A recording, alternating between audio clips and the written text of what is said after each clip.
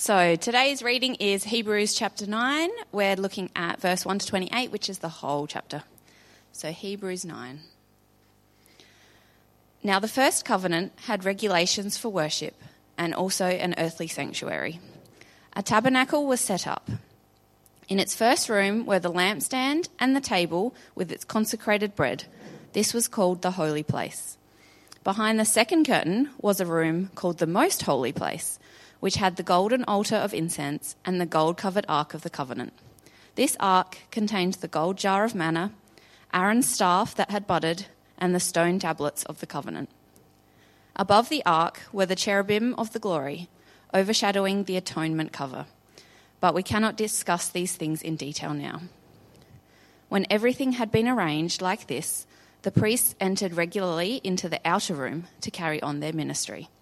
But only the high priest entered the inner room, and that only once a year, and never without blood, which he offered for himself and for the sins the people had committed in ignorance. The Holy Spirit was showing by this that the way into the most holy place had not yet been disclosed, as long as the first tabernacle was still functioning. This is an illustration for the present time, indicating that the gifts and sacrifices being offered were not able to clear the conscience of the worshipper. They are only a matter of food and drink and various ceremonial washings, external regulations applying until the time of the new order. But when Christ came as high priest of the good things that are now already here, he went through the greater and more perfect tabernacle that is not made with human hands, that is to say, is not a part of this creation. He did not enter by means of the blood of goats and calves, but he entered the most holy place once for all by his own blood, thus obtaining eternal redemption. The blood of goats and bulls and the ashes of a heifer sprinkled on those who are ceremonially unclean sanctify them, so that they are outwardly clean. How much more then will the blood of Christ, who through the eternal Spirit offered himself unblemished to God, cleanse our consciences from acts that lead to death, so that we may serve the living God. For this reason, Christ is the mediator of a new covenant, that those who are called may receive the promised eternal inheritance, now that he has died as a ransom to set them free from the sins committed under the first covenant. In the case of a will, it is necessary to prove the death of the one who made it, because a will is in force only when somebody has died. It never takes effect while the one who made it is living. This is why even the first covenant was not put into effect without blood. When Moses had proclaimed every command of the law to all the people, he took the blood of calves, together with water, scarlet wool, and branches of hyssop, and sprinkled the scroll and all the people. He said, "This is the blood of the covenant, which God has commanded you to keep." In the same way, he sprinkled with the blood both the tabernacle and everything used in its ceremonies. In fact, the law requires that nearly everything be cleansed with blood, and without the shedding of blood there is no forgiveness. It was necessary then for the copies of the heavenly things to be purified with these sacrifices, but the heavenly things themselves with better sacrifices than these. For Christ did not enter a sanctuary made with human hands that was only a copy of the true one. He entered heaven itself, now to appear for us in God's presence. Nor did he enter heaven to offer himself again and again, the way the high priest enters the most holy place every year with blood that is not his own. Otherwise, Christ would not have had to suffer many times since the creation of the world. But he has appeared once for all at the culmination of the ages to do away with sin by the sacrifice of himself. Just as people are destined to die once and after that to face judgment, so Christ was sacrificed once to take away the sins of many. And he will appear a second time, not to bear sin, but to bring salvation to those who are waiting for him.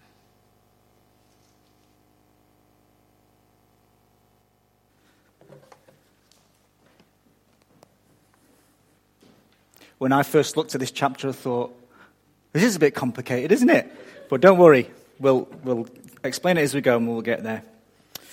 Have you ever done something that's made you feel really guilty? I remember in my first year at high school, we had these fashion and textiles lessons, that's a posh name for sewing. And unusually in that classroom, we had these nice fabric soft chairs as our sort of classroom chairs. I don't know why. And for some reason, I got it in my head that it'd be a really funny thing to do, to get a sewing pin, a proper sharp sewing pin, and put it on my friend Richard's chair whilst he was up. And then I just remember it, as he was getting closer and closer to the chair and about to sit down, I thought, this was a really dumb idea. And he sat down on it full force and let out this almighty yell, which you could hear through the whole wing of that school, I reckon. It was too late, and Mrs. Sharman, the teacher, she went absolutely nuts. She went into this, she was shouting, she went into this long speech about how dangerous this was, about that Richard might need to go and get a tetanus jab in hospital, and how we definitely were not going to start next week's lesson until whoever had done this horrendous act owned up. I was terrified. I was too scared to admit it, and I spent the whole week getting more and more stressed as the next lesson approached. And I imagined it was going to be like like a detective story where all the suspects are sat around and no one's allowed to leave the room until the culprit is found. Well, in walked Mrs. Sharman, sat behind a big imposing desk, and she'd completely forgotten about it and just carried on with the lesson. Back to making a pair of shorts and a teddy bear, but no trouble, no consequences. It seemed too good to be true. But I still felt guilty. It was a burden. And thankfully, I'm still friends with Richard to this day, 30-odd years later. And years ago, I was able to fess up, say that was me, and say sorry. And he barely remembered it and forgave me. Now, that was a minor thing that I can put down to the folly of youth. But I know I have, and I bet you have, got plenty more serious things that we could carry guilt for, guilt and shame. But here comes Jesus, bringing us into a new covenant, a new deal around our relationship with God, based on our sins being forgiven. So verse 15 we read, Christ is the mediator of a new covenant, that those who are called may receive the promised eternal inheritance, now that he has died as a ransom to set them free from the sins committed under the first covenant. So eternal life, receiving Jesus' reward, receiving what he deserves because our sins are paid for. It can seem too good to be true. Too good to be true. And the original hearers of this letter or sermon to the Hebrews, they're converts from a Jewish background. They were used to presenting food and animal sacrifices to be forgiven, to be acceptable to God and deal with their guilt. And at least those were kind of tangible signs, weren't they? And they involved a fair bit of cost to yourself, so it kind of made sense that they got you off the hook, at least for a while. But forgiven by Jesus, through faith? I mean, how? How does it all work? Our author is concerned that if these new Christians don't get how it is that Jesus has won us forgiveness, they'll deal with the pressure they're under by going back to old covenant ways, old ways of worship. So as I said before, car enthusiasts are sustained in their passion by knowing nerdy things about engines and how it all works. Not only what a gasket head is, but what makes a good one or an excellent one. Well, the author of Hebrews is seeking to assure us, if we know how it all works, we'll see how much better Jesus is. And we'll be assured that this offer of forgiveness and being free from guilt and shame isn't too good to be true. So, just two parts to today's talk, complicated titles, then and now.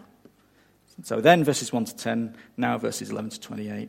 So a bit of nerdy how it all works under the bonnet with the original Greek language. In verse 1, there's a construction that says men de. So the men is kind of on the one hand, or it's a compare and contrast thing. On the one hand, then, versus de, This is now, on the other hand, or now. So verse 1, now the first covenant, that's the men, back in the old ways. Verse 11, but now. So that's then, now. So then, there's a picture of the tabernacle here, I think. Thank you. So under the old covenant, the old contract between God and his people of promises and establishing how they would relate to each other. Under that old covenant, the big day of the year was the Day of Atonement. So Jews still celebrate it today. It's called Yom Kippur. And the Day of Atonement was the big deal. It's centered on the sanctuary, so the innermost part of the tabernacle, tent of meeting, and later on the temple in Jerusalem. And we heard it in the reading, the setup described in verses 2 to 5. And we won't go into detail because in verse 5 the author says, we can't go into details now, so that's good enough for me. So he's not trying to make a point about all the different symbols and artifacts, or you could look into them. But his main point is, who can have access to God's presence? You see, the sanctuary was where God had arranged to meet with a representative of the people, the high priest, once a year. So do you remember the old days before mobiles? If you were meeting up with somebody, you'd say, I'll meet you in town outside this particular shop at this particular time. You didn't just wander into town and find each other on your phones. Well, that's what God did with his people in the sanctuary on the Day of Atonement. And Exodus 25, you can read about it. God tells them that he'd appear. You remember the Ark of the Covenant, and there was cherubim on top of it. On the mercy seat, he'd appear right there between those cherubim in some tangible, some of his glory showing. So the point is, not just anyone could go into this meeting with God. Verse 6, when everything had been arranged like this, the priests entered regularly into the outer room to carry on their ministry, the holy place. But verse 7, but only the high priest entered into the inner room, the most holy place, and that only once a year, and never without blood, which he'd offered for himself and for the sins of the people had committed in ignorance. So the inner room sanctuary was in more direct contact with God's presence. So it was only for one high priest and only once a year. And only after he'd offered a sacrifice for his own sin before bringing the people's sacrifice. So just imagine you're an Israelite in the wilderness on the Day of Atonement. You've brought your sacrifice to the tabernacle, and it really cost you. It was your best animal. But you suppose that's appropriate that it cost you, considering what it represents. It represents what a bad egg you've been all year, how you've let God down. So this Day of Atonement is a pretty sobering affair. Everyone's reflecting on what they've done wrong. You're all pretty humbled. But then it's time. The high priest takes the sacrifice offering, representing all the people and all their sacrifices, and then he's gone behind the second veil to meet with God's presence himself. If God accepts this sacrifice, then he's accepted us. He's accepted me. And if not, well, who knows what will happen to us. But then, celebration. The high priest comes out. The sacrifice was acceptable to God. And we're all good with God for another year. Another year. Well, there's the problem, isn't it? See, inherent in the way God has set up the Day of Atonement was an elephant in the room. That they had to do it every year. To illustrate this, got a slide. This is Neville Radford. He's retiring from being a City of Onkaparinga's graffiti removal volunteer service. So he's been doing it for nearly 10 years, and in his time he's removed 29,500 pieces of graffiti. Now the trouble is, Neville today could remove every single bit of graffiti in the whole city, and come Monday morning, he'd have to start all over again, wouldn't he? The trouble with the Day of Atonement was, it didn't really work. Once that sacrifice had been offered for that year's sin, the whole cycle of rebelling against God, going our own way, would start all over again. Verse 8. The Holy Spirit was showing this, by this, that the way into the most holy place had not yet been disclosed as long as the first tabernacle was still functioning. This is an illustration for the present time, indicating that the gifts and sacrifices being offered were not able to clear the conscience of the worshipper. Not able to clear the conscience of the worshipper. The old covenant practices didn't clear the way for us to get into the real most holy place with God in heaven. They didn't really clear their consciences from heaven's point of view. Now, that said, those practices were the right thing for the Israelites to be doing at that stage in how God was dealing with humanity. So verse 10, they are only a matter of food and drink and various ceremonial washings, external regulations applying until the time of the new order. The point is, Jesus has brought in the new order. See, God didn't get the small print wrong, and it didn't work out, and so he came up with a new covenant. No, the old covenant is a shadow of the real thing, but shadows are helpful, aren't they? You know, they show you the outline of something. They show you roughly what to expect from the real thing. It's a bit like, the old covenant was a bit like practicing for a fire drill or a bomb threat. So when I was at high school, I'm going back again, at least half a dozen times we had to evacuate onto the cold, wet sports pitch because there'd been a credible IRA bomb threat. So we grew up with bomb threats. Terrorism was nothing new to us from the 90s. They were a real pain in the neck, but on the 15th of June 1996, when they really did set off a huge bomb in Manchester city centre, nobody got killed. There were only minor injuries because everyone was used to taking the warnings seriously and evacuating. Everyone knew what to do with a real bomb threat. The foreshadowing, the shape of the real thing, had helped us to cope with the real thing, to know the real thing. The tabernacle, the Day of Atonement, they helped us to know that our sin is a barrier to being in God's presence, that a sacrifice was needed, that we haven't got it within ourselves to make ourselves right with God.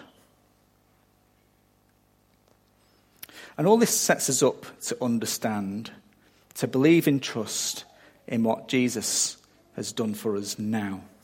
So that was then, and this is now that Jesus has come. So now. We began to see last week, there's a real heavenly sanctuary of God's complete, glorious presence, and Jesus has entered it. Verse 11. But when Christ came as priest of the good things that are now already here, he went through the greater and more perfect tabernacle that is not made with human hands, that is to say, is not part of this creation. But how? How was he able to enter this perfect heavenly place? Verse 12.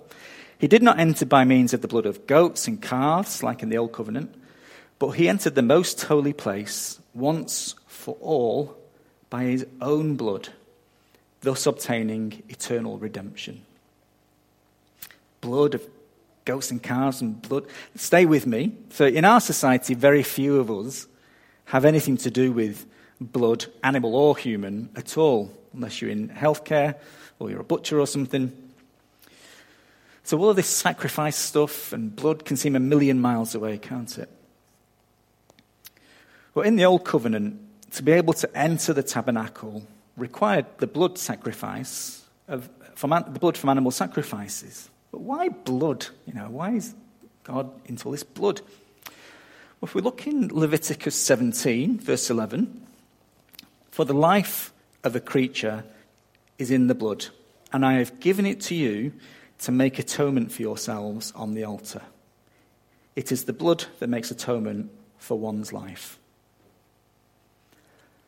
So blood represents life. It's a simple equation. The life of the animal given instead of your life. The animal dies in your place. Because sin is so serious, so offensive, that sin deserves death. So Romans 6:23, for the wages of sin is death, but the gift of God is eternal life in Christ Jesus our Lord. Death is the price of sin. How does that seem over the top? Well, that's because we're so breathing the air of sin that we miss often how offensive it is. Like, if you've been making a curry for about an hour, and then you come to serve up, and you can't really taste the curry anymore because your taste buds are washed in it. You see, sin isn't just doing bad things. Those bad things are the symptom of our proud rebellion, of us choosing to reject God and go our own way. But the trouble is, who we're rejecting is so perfect and good and holy. He's pure love, and he's given us life to enjoy him and serve him. So to reject God is to reject life. In this book, 7 Reasons to Reconsider Christianity, really good book to read through, an easy read, deals with several objections to Christianity. Ben Shaw, the author, he collects all the metaphors the Bible has for sin to help us see how stinky it is. In moral terms, we're sons and daughters of disobedience, corrupt, immoral, and essentially evil. In navigational terms, we're lost and have wandered from the path like sheep. In relational terms, we flirted with evil and played the harlot and committed spiritual adultery. In medical terms, we're all blind, deaf, leprous, paralyzed, and even dead. In hygiene terms, we're unclean, dirty, polluted, and stained in our hearts. In judicial terms, we all stand guilty in the divine courts of justice. And in financial terms, we've all racked up an insurmountable debt that we can never pay, and thus we're all spiritually bankrupt. It's a pretty arresting analysis, isn't it? I don't tell you that to bring us all down, but to help us see why a sacrifice for sin is needed. See, what the shadow play of the Old Covenant worship tells us is that without blood, there can be no forgiveness. Verse 22. In fact, the law requires that nearly everything be cleansed with blood, and without the shedding of blood, there is no forgiveness. So in the Old Covenant, God has shown us the seriousness of sin and the cost of atoning for it. Now, of course, the objection comes, well, if God is so loving and so powerful, why can't he just forgive? But forgiveness without atonement in the end is acceptance of evil. So if no payment is required, that's the same as saying, well, that wrong thing I did, it was all right, really. It didn't really matter. We've all done terrible things, and we can't just accept that they weren't really terrible, they were all right after all. God can't just say they were okay and didn't matter and leave it like that. He can't lie to himself. God must be fair and just because he is perfect and holy. He's perfect love. So God gave us this way of helping us know and show that atonement for sin is needed. But animals weren't enough to make things right with God. But now, Jesus is in the real sanctuary, making real atonement for sin, not with the life of an animal, but with his own life, his own blood. Jesus offered himself. Now, why was that needed? I've pinched this illustration from another preacher, because it's a good one. Imagine you at school. Now, I'm sure you were well behaved, but imagine you've stuck a pin on someone's chair or something, and you got detention, and you've got to stay behind for an hour after school. So you go into the classroom, and you introduce your teacher to Harry. You say, Harry's going to sit detention for me. Thanks, teacher. And the teacher says, no way, that's not fair, because Harry is just your pet hamster. The teacher says, no, Harry can't take your punishment. He wouldn't even know that it was happening to him. So then you try again. Oh, teacher, this is Eric. He's going to do my mate from school. He's going to do my detention for me. No way, says the teacher. Because Eric's in trouble already, and he's doing his own detention, so he can't do your detention for you. Eric can't pay for my crimes because he's already there paying for his own. Jesus' substitution and sacrifice for us works for two reasons. Because Jesus is like us and because Jesus is not like us. So Jesus' substitution works because he's like us. He's fully human, and that means he can represent us. And it means he can voluntarily, actively put himself forward for the sacrifice. So in the Gospels, you keep seeing the phrase, he turned his face to Jerusalem. That's Jesus showing his steely determination to go to the cross. He gives his life. It's not just that he has it taken. As a friend giving up their life to save a friend. So Jesus' substitution works because he's like us and because he's not like us. Verse 14. How much more then will the blood of Christ, who through the eternal Spirit offered himself unblemished to God, cleanse our consciences from acts that lead to death, so that we may serve the living God. Jesus is unblemished, without sin of his own to pay for. Jesus was completely faithful to God. So his offering can be devoted entirely to atoning for us, not himself. And Jesus being our real substitute means he can take our sin onto himself. And that isn't just theoretical. This isn't an idea or a philosophy to put your trust in. It's a thing that happened. The cross is a real event in history. So there was an actual date and time and place where our sin went onto Christ and his death paid the ransom. Verse 15 again. For this reason, because Christ's suffering death is enough to atone, for this reason, Christ is the mediator of a new covenant, that those who are called may receive the promised eternal inheritance, now that he has died as a ransom to set them free from the sins committed. In other words, the cross worked. It really did pay our debts. But how do we know?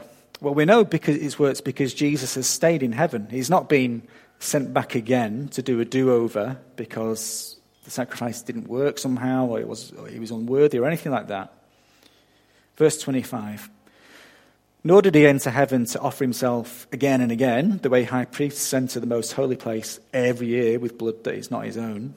Otherwise, Christ would have had to suffer many times since the creation of the world. But he's appeared once for all at the culmination of the ages to do away with sin by the sacrifice of himself.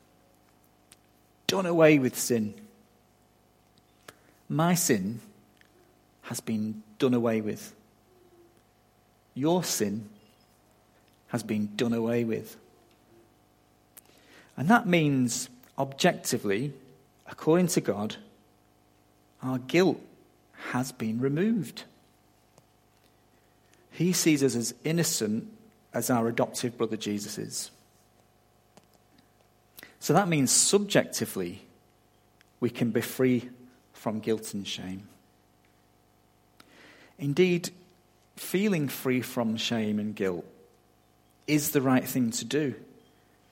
Because to deliberately hang on to guilt and insist that it still matters, when Jesus has gone to such lengths to remove it, is to say, oh, actually, Jesus, I don't think your sacrifice was quite enough.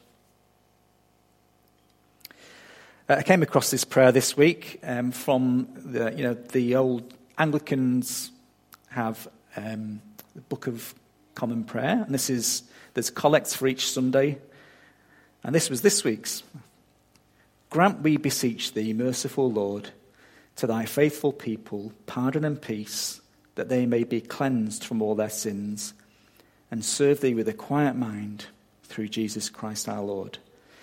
To translate the Old English a bit, please, Lord, objectively remove our guilt, and subjectively have a quiet mind to help us know that peace of no shame, no guilt.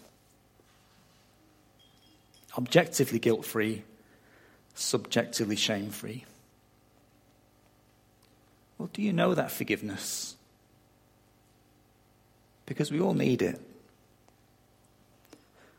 Verse 27, just as people are destined to die once and after that face judgment, die once. So I hate to break it to you, but we are all going to die. And death is permanent, but it's not the end. Our death is a gateway to going to face God on his judgment day. So Jesus is going to return, but not to do another sacrifice. So I'll start at verse 27 again. Just as people are destined to die once and after that face judgment, so Christ was sacrificed once to take away the sins of many. And he will appear a second time, not to bear sin, that job's already done, but to bring salvation to those who are waiting for him. So judgment for those not trusting in Jesus, salvation for those waiting for him. If you're not trusting in Jesus, please let us help you to seriously look into him so you can make your own mind up about him and if you want to wait for him. The stakes are too high to put it off any longer. But if you are waiting for him, don't worry. Your guilt is removed. I wonder if you're holding on to those guilty feelings, those feelings of shame, maybe about that big-ticket sin that messed life up, or some personality trait that you wish you didn't have. And actually, when you stop and think about it, you find that feeling of guilt is driving much of what you do with your life and much of how you react to things and how you treat people, how you treat yourself. We all deserve guilt and shame. But brothers and sisters in Christ, that's not what we've got. We haven't got guilt and shame. What we have held for us securely on Judgment Day is a clean slate. It seems too good to be true. But the how, Jesus being like us but different to us, the right substitute, the acceptable sacrifice, he gives us confidence that our guilt really is removed permanently. So just to hammer it home, to finish, I'm going to try and tell you the reverse of all those metaphors for sin and where we're up to with God under our own sin. I'm going to flip them to help us know and feel how we will be found in Christ when we face God. Guilt removed when we face judgment. In moral terms, we're sons and daughters of obedience, incorruptible, moral, and essentially good. In navigational terms, we're found and we're on the narrow path of our shepherd. In relational terms, we've rejected evil and remained completely faithful. In medical terms, we have perfect vision and hearing, we're clean, we're leaping around and alive. In hygiene terms, we're clean, washed, purified, and unblemished in our hearts. In judicial terms, we all stand innocent in the divine courts of justice. And in financial terms, all our debts have been paid. And thus, we're all spiritually trillionaires. That's going to be a good way to be found on our judgment day, isn't it? Let's pray. Lord, thank you for just what good news that is, that we are objectively free from guilt, that you've removed our guilt in Jesus. I just thank you for him, for sending him, for your love and your grace to us in him. And please just help us to subjectively know that freedom from shame so that we can live in joyful service of you for your sake, to make you known and glorify you and enjoy the perfect relationship we have with you in eternity, starting now. Amen.